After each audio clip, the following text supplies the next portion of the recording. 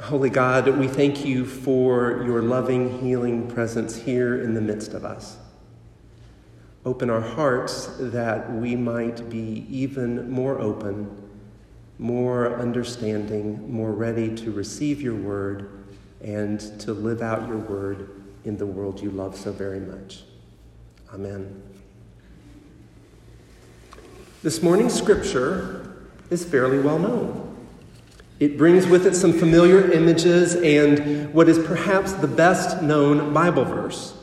John 3:16 is right up there with the 23rd Psalm. For God so loved the world that God gave their only begotten Son, that whosoever believeth in him shall not perish but have eternal life. I didn't even know that I had that memorized until this week. When I went to write it, and it just came, and it's kind of this mashup of the King James Version and the Revised Standard Version, the two Bibles that would have been within arm's reach of me as a child. But it's there. Maybe it's there for you too, kind of deeply embedded in our bones just from having been around it so much. We know John 3:16 from church and from the people around us. We also know John 3:16 from those signs that people hold up at baseball games.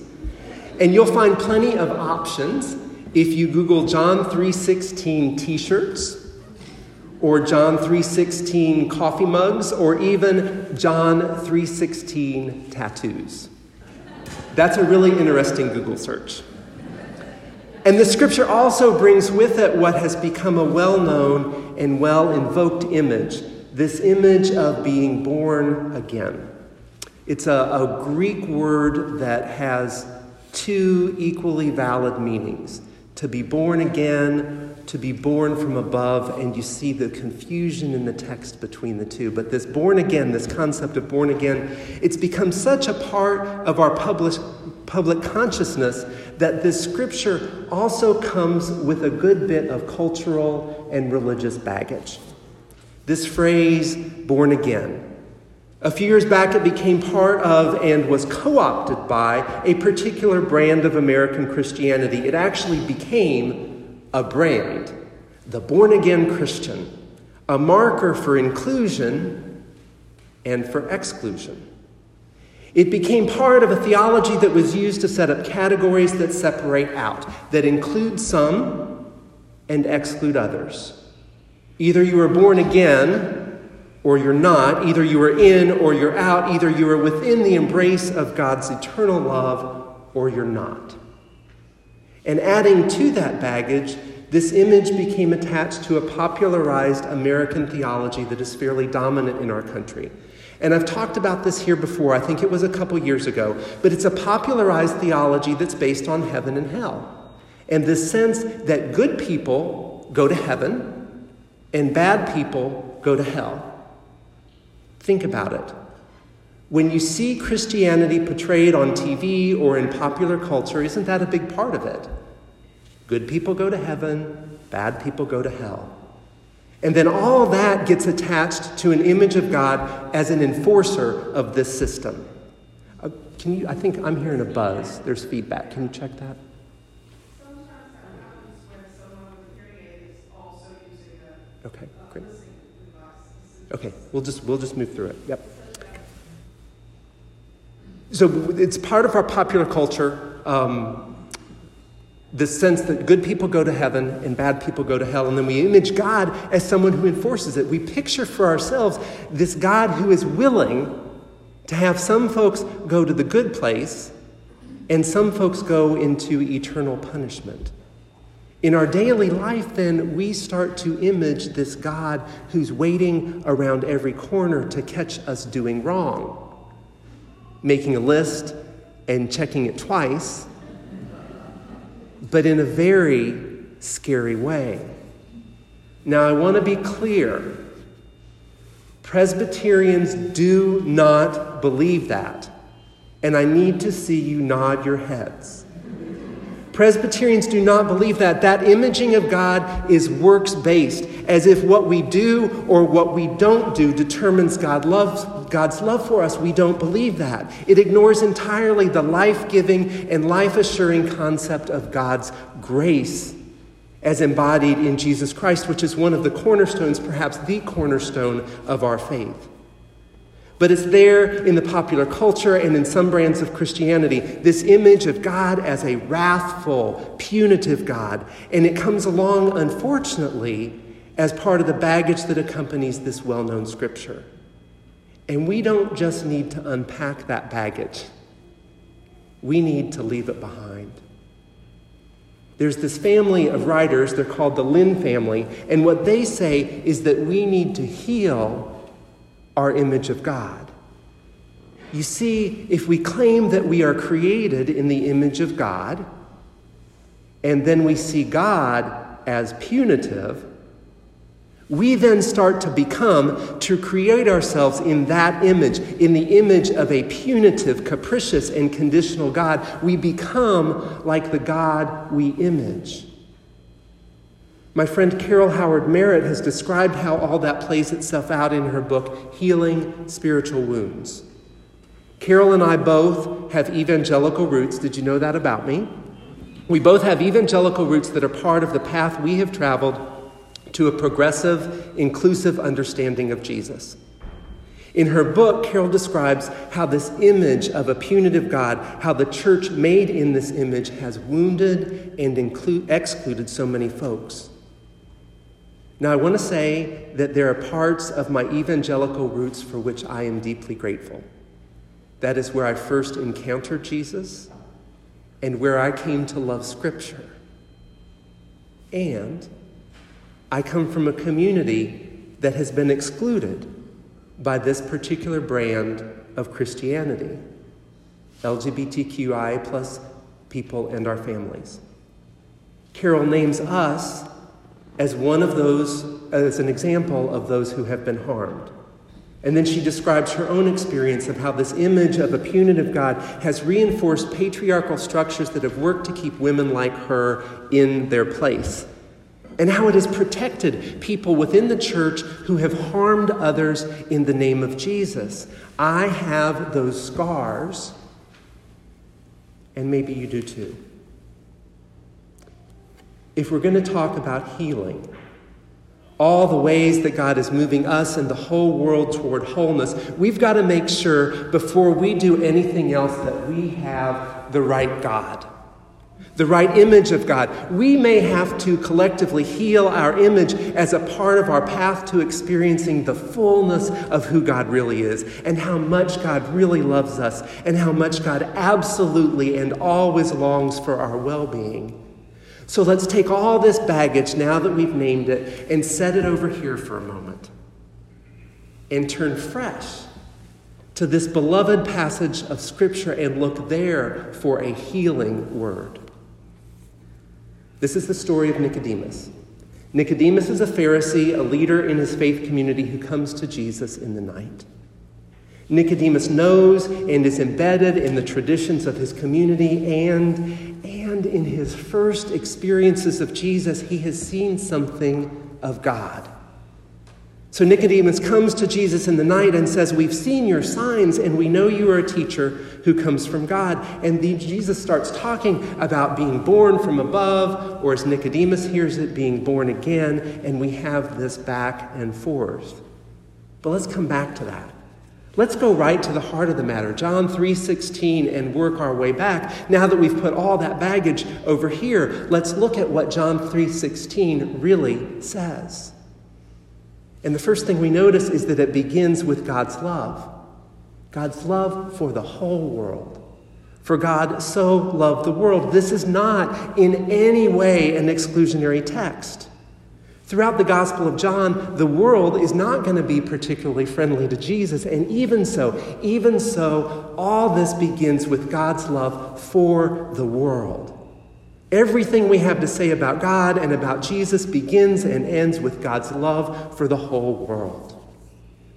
For God so loved the world that God gave God's only Son. Now, this is the part that can get caught up in troubling notions of sacrifice. Maybe you've heard them. A vengeful God giving his Son for a sacrifice for sin. You may have heard that before, but there's nothing in this scripture about that. God gives.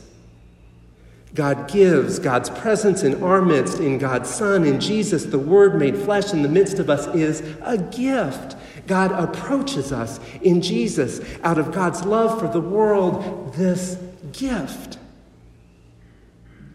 so that whosoever believes in him may not perish but have eternal life.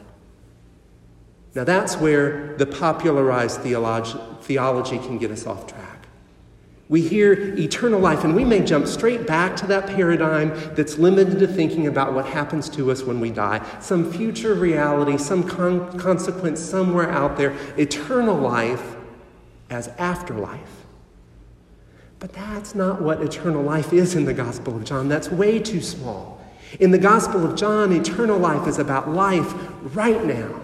It's about entering into a quality of life, a new experience of life where the presence of this loving God changes everything right here and right now. And to believe isn't just to nod your head or to say some words, it is to trust. One scholar points out that in the Greek, it's really to believe into, to believe towards, to move towards God with our whole self as God moves towards us. God moves towards us with this gift of Jesus, with the invitation that we then move toward God because God loves the world and us. And if there is any lingering question about the punitive image of God, verse 17 affirms that God did not send Jesus to condemn the world, but so that the world could be saved through him, so that the world might be healed and made whole through him. One writer, in talking about how this is good news, says, we already live in a bad news world. A bad news world, an angry news world, a scary news world. This scripture is in no way about bringing us more bad news. It's bringing good news, life-giving news, world-healing news, a new way to live with God in the midst of what has been until now a bad news world. So let's bring all of that back into this conversation that Nicodemus has with Jesus. Nicodemus brings what he thinks he knows about God. He brings this glimpse that he can't quite understand of what he's seen in Jesus. And Jesus answers with more life than Nicodemus can comprehend. Nicodemus hears Jesus say, "You must be born again," and immediately goes to the notion of the bodily impossibility of that. But it's a wordplay.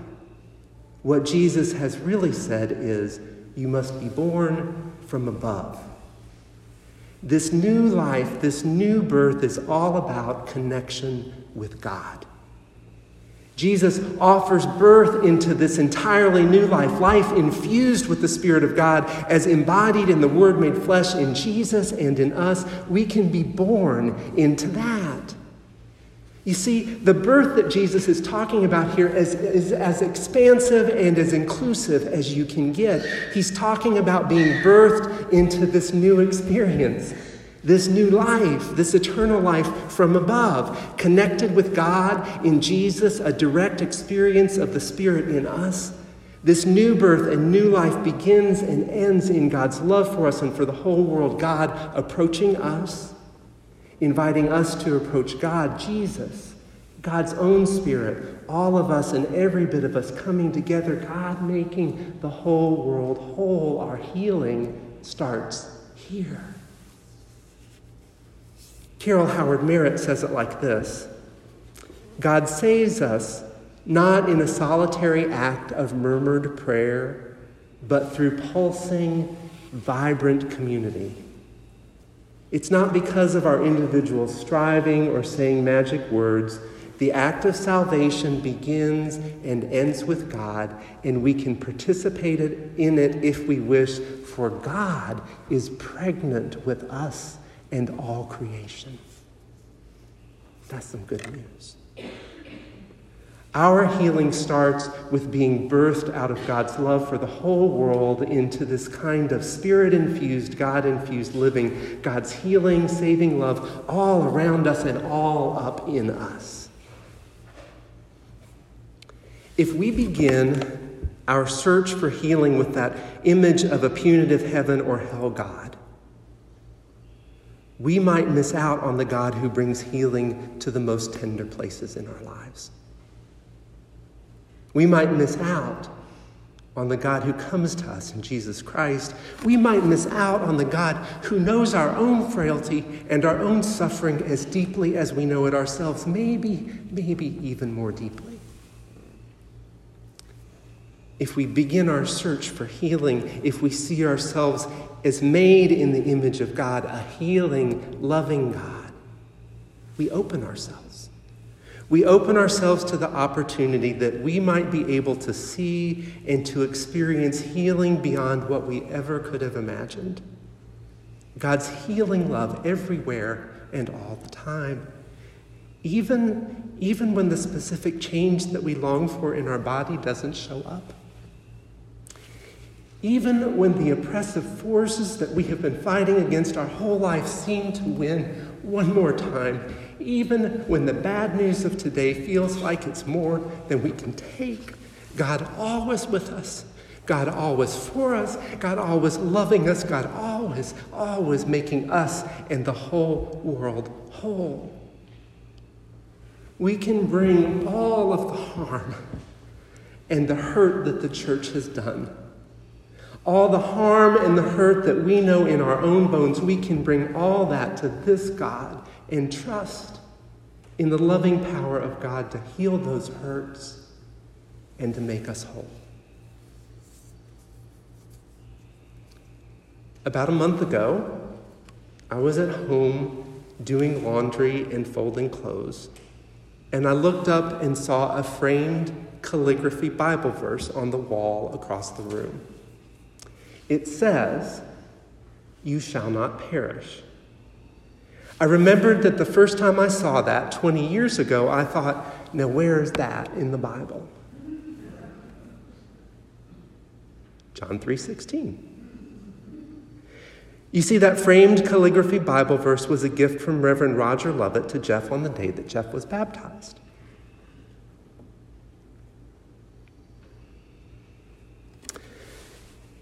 Roger Lovett is a Southern Baptist pastor who gets that the church has harmed LGBTQI plus people in our families by telling us that we were somehow not within the embrace of God's love.